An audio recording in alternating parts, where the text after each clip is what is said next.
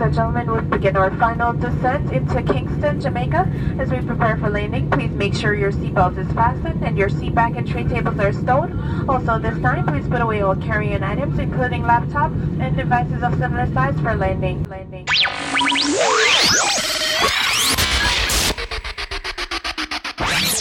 Five, four, three, two, one.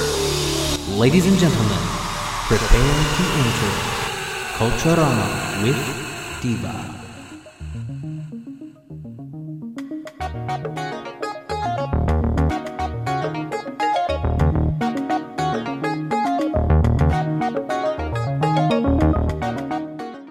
Hello Culturama listeners, welcome to the show Culturama with Devo, and I am your host Devo from the beautiful Caribbean island of Jamaica.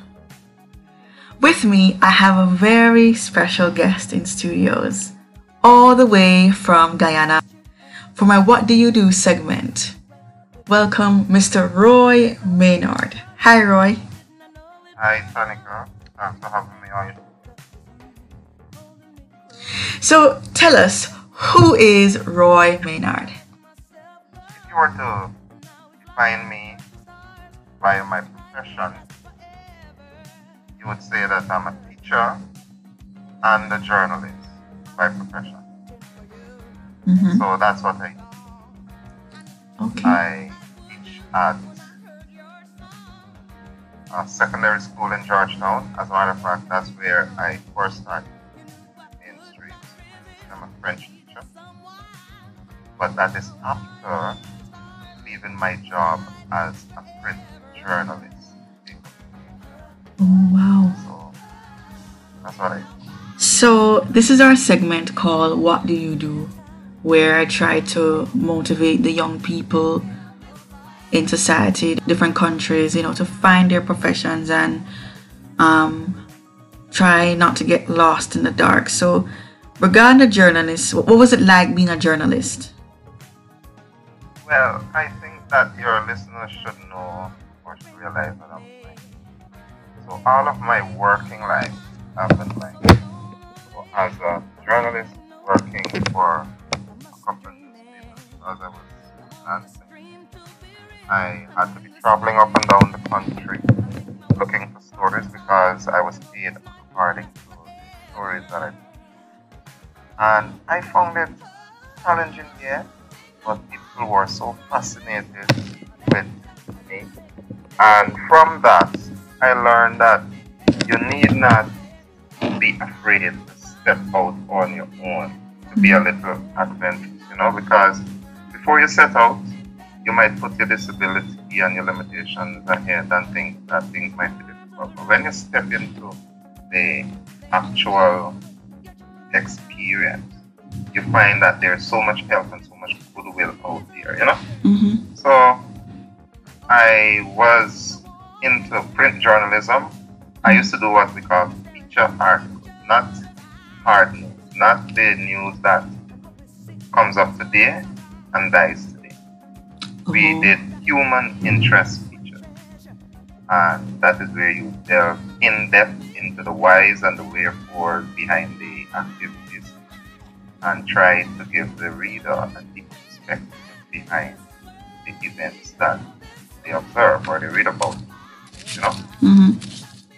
Yeah, so, and that is the course I pursued at the university. As a matter of fact, it's called public communication. Mm-hmm. So journalism falls under that. So what are some of the drawbacks and the benefits of being a journalist? Well, I left the profession about 20 years ago. So I cannot speak to what obtains now, but in the past, drawback. Yes, I was limited in certain respects. For example, in doing television programs and so on. Mm-hmm. But radio and print, I can't think about any drawbacks to tell it the truth. The pluses were many because I was able to rub shoulders with the top people in society, from the president Wow. right up. And so I was known all over because, in as much as you might be a poor journalist, the highest official out there wants to get his point of view over to the public. And so people are willing to meet with people who are willing to meet with me. I call them up and say, I'm Roy Maynard from such and such an agency. May I speak to the mayor? And right away they put you on and sir, I'm doing a feature article on collection of garbage in the city and I would like to have your perspective and so on. Would you grant me an interview? And so they are willing, the powers that be are willing to move. So because of that, I was able to do a lot. So before we get to your other profession, you mentioned about featured articles. How difficult was it for you to get these people? Because, these people are busy people, top high class society, any instrument to use in conducting these interviews on a whole? Well, it wasn't difficult. You see, the type of difficulty you might get would be what the ordinary person might face having to cut through the bureaucracy and red tape. But there's something about journalism. There's something about being in a medium that puts people in contact with the public. And so just being a journalist, sometimes it opens doors to you. And what I found was that if you treat the people with respect, because some journalists, because they're called journalists, they want to be, how should I say, like arrogant. So if you treat people with respect and with humility, they work with you. It's not difficult, or it was not, I should say, to get anything. You call up the commissioner of police, you call anybody. Because what happens sometimes, I think, the people that you might be trying to meet might be having a bad press. They might have some publicity that they might consider bad publicity, and they want to clarify it in the public. And so they were willing to meet with you. That has been my experience. Okay. Now on to your second profession. You are a teacher of history, Cape history, Caribbean studies, and French. Tell us about that. Well, I started out as a French teacher after I graduated from the university. See, prior to that, as I said, I was a journalist. But what happened at that time, the political climate in Guyana was kind of tense. So the leading newspaper at the time was government-owned, state-owned, and the editor-in-chief asked me to come work for them after I graduated from it. But an election was coming up, and the incumbent government at the time was using that particular newspaper as a mouthpiece. And so any journalist associated with that would have been automatically would have been colored as a supporter of the government and so on, right? Or the party in power. And I didn't want to get my name dirty with any political affiliation. So I said, let me come out of journalism and go into teaching. And because I studied French at the university and elsewhere, and there's a great scarcity of French teachers in Guyana, right away I got a job at one of the leading secondary schools in Georgetown.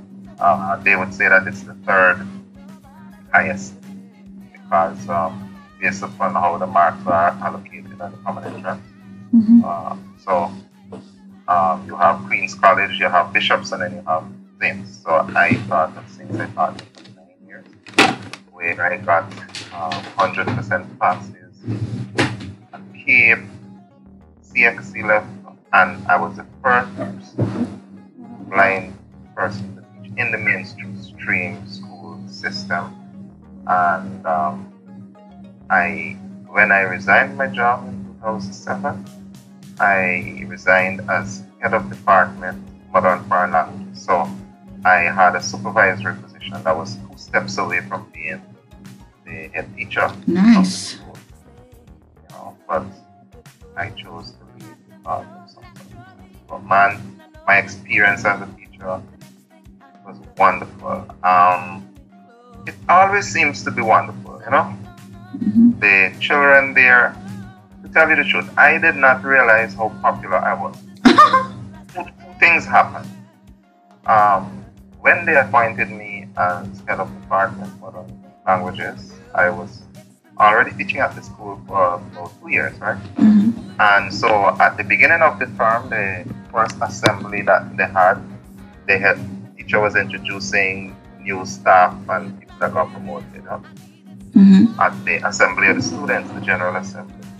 And when he announced that and Mr. Roy Maynard has been appointed as head of department, modern foreign language, the school erupted in applause and celebration.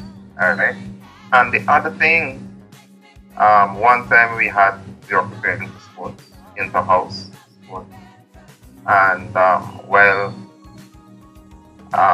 I was at a meeting with the teachers and students of our house, because we had 4 houses in the school, so 1/4 of the students would have been present.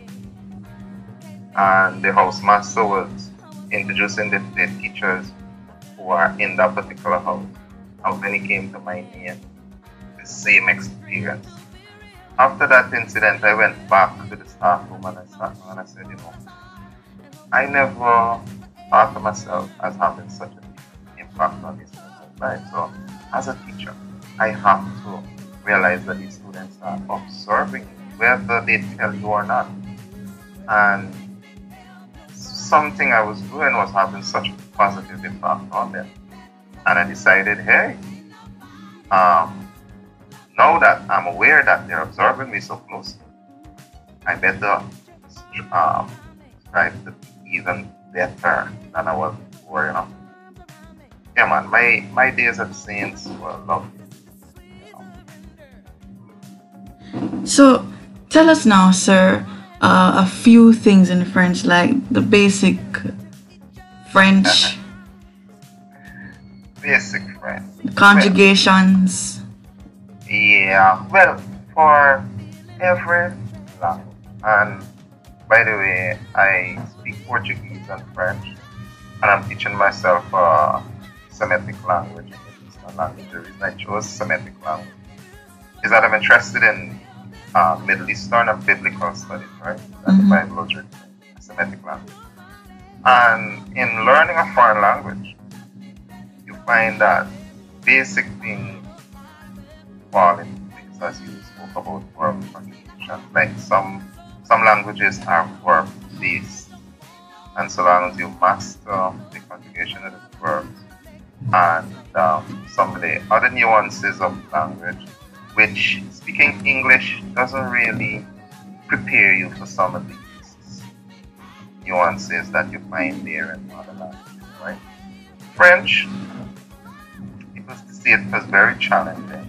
Maybe it is. I don't like but French they say myself. that French, okay. They say that French is a romantic language. I heard them say it's a beautiful language. I don't know. But I like speaking it. I like teaching it. And the basics of the language, like greetings and salutation, you would have learned that in school. Like you ask somebody their name, comment vous appelez? Quel est votre nom? Bonjour mademoiselle, bonjour monsieur. You start out with basic things like that, and then make it interesting for students. Because, like, if you start out with technical stuff, you find that you kind of lose. Now, what I find is the modern CXC syllabus is not based on technicality of the language, but the functional aspect of the language. How to get by in a store, how to get by at the bus stop, asking directions, what in a restaurant, meeting people, that kind of thing, So that's it. So tell us about the conjugations like the ENSEs and ENT, ONS, the AR, the IR verbs. Yeah, well, what you find is that French, like other Romance languages, they follow the conjugation pattern where the male, female, singular, and plural have different conjugations. And with French, you have the ER verb, which is verbs ending ER, and that will be like 90% of verbs. And so long as you learn to conjugate one ER verb, you learn to conjugate them all. So, for the first person singular, you just have to ensure that it ends in a E. First person, second person AES, third person, first person plural ONS. Second person plural EZ, and third person plural ENT. And those simple formulae will help you to learn the language. Now, I don't know how wide your audience is, but learning French and any mother language for that, it's such an easy process nowadays. You can go on the internet and YouTube. Yeah. Go on YouTube and get lots of material. I think YouTube would make the profession of teaching comfortable. Because you have so much out there that you can learn. Yeah. So you also teach Caribbean studies and history. Tell us the difference between those two. Is there a difference? Well, Caribbean studies is really a mixture of this.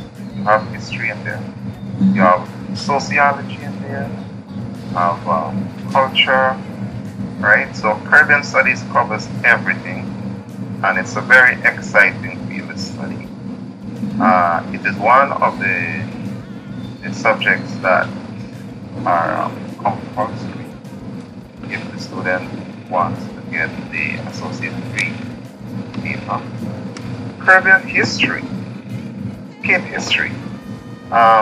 I like it because what happens is it's a step up from what you learn in the CXC program where Columbus discovered the West Indies, the Europeans brought the Africans as slaves. So you're not just talking about events or you're being analytical.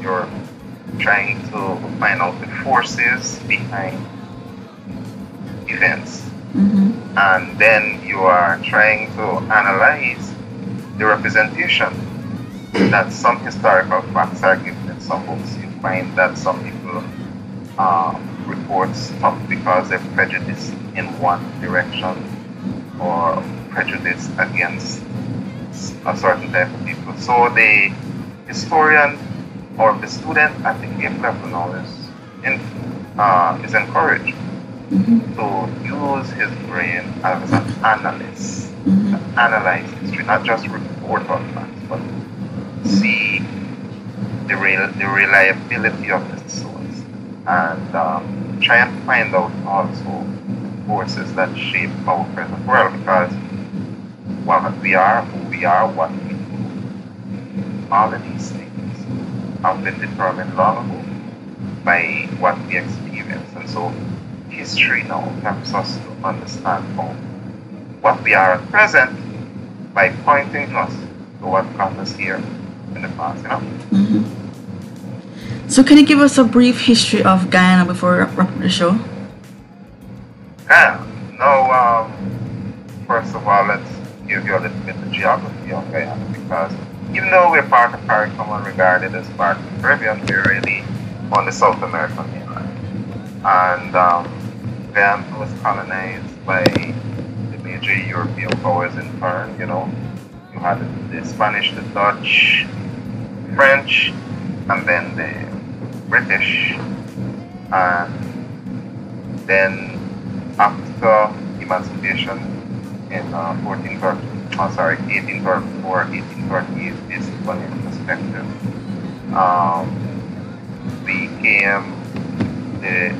The slaves got together and started to form these free villages The slaves refused to work on the plantation, however, and so the English people brought in some indentured laborers, predominantly from India. And so you have this racial mix in Guyana where the largest racial group is the Indians, and then you have the Africans, and then you have Guyana has a very large Amerindian population, unlike other islands, either in the Greater or Lesser Antilles, right? And we gained independence in 1966, so that makes us how old? About 53 years old as an independent nation. Now, we are one of the few republics in the Caribbean, which means that we don't have a governor general. The Queen is not our head of state. You don't? No, our head of state is a Guyanese. We have an executive president. All right? And so, and Guyana is a country rich in natural mineral resources. In a year or two, we will be pumping oil. I guess we would be the Saudi Arabia of the hemisphere, because the amount of oil that ExxonMobil has discovered the other day, I heard them saying about 5 billion barrels of oil. 2 wells they have there, and they're still exploring. So I guess when Guyana start to pump its oil, it might have an impact on the price of oil worldwide. Maybe the price of oil will drop. Unlike Trinidad, which produces maybe like how much, 50,000-60,000 barrels a day, Guyana will be at its peak. We will be producing about 500 million barrels. Really? Yes. So Guyana has a great future in that respect. And finally, Mr. Maynard, what advice would you give to these young students, university, high school, in terms of their choosing their career choice? The thing about it is, I found very few students who want to know, who know what they want to be at a very early age. And variously, I heard people criticize them for that. But I would say to them, look, if at this point in your life you're not sure about what you want, don't let that discourage you, or don't believe that might be because you're aimless. What happens is that a lot of people that are multi-talented are like, you find that you're good at music, you're good at modern language, you're good at maths, you're good at this, or you're good at that, and you tend to get positive results all over. But there comes a time, maybe in your late teens, when you have to settle down and say, this is what I want to be, and that is what you'll do for the rest of your life. So, in choosing a career for yourself, even if at first you don't know what you want, by the time you're 70, maybe at the least, you should be able to channel your energies into some particular direction and find yourself, find your niche in life, because that is going to affect the quality of your life. As I think, who was it? William Wordsworth, I don't want to call the wrong name, but he has a line in his poem that says, the child is the father of the man. And that might sound paradoxical, because of course we know the man is the father of the child. But what he's saying is that what you do as a youth determines what happens to you as an adult. So the child is the father of the man.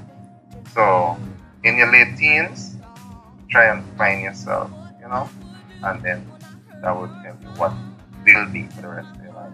Thank you so much, Mr. Maynard. Do you mind saying something in French? Very much. Oui, mademoiselle, je pense que tu es très fort maintenant. Je souhaite que ce programme sera très grand à l'avenir. Je souhaite que les peuples vont répondre très positif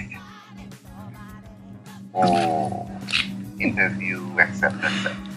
Would you mind translating for our people? So what I said, thank you very much. Yes, I think you're very fantastic. You are trend for me now. I think that this program will grow and become big in the future, and I hope that the people will respond positively to the video, Thank you so much, Mr. Maynard, for taking the time out to participate in the What Do You Do interview. This has been the show Culturama with Devo, where simplicity is the best thing. Join me next Sunday for another episode. Life is a journey. Live good, love God. One heart, let's get together and feel good.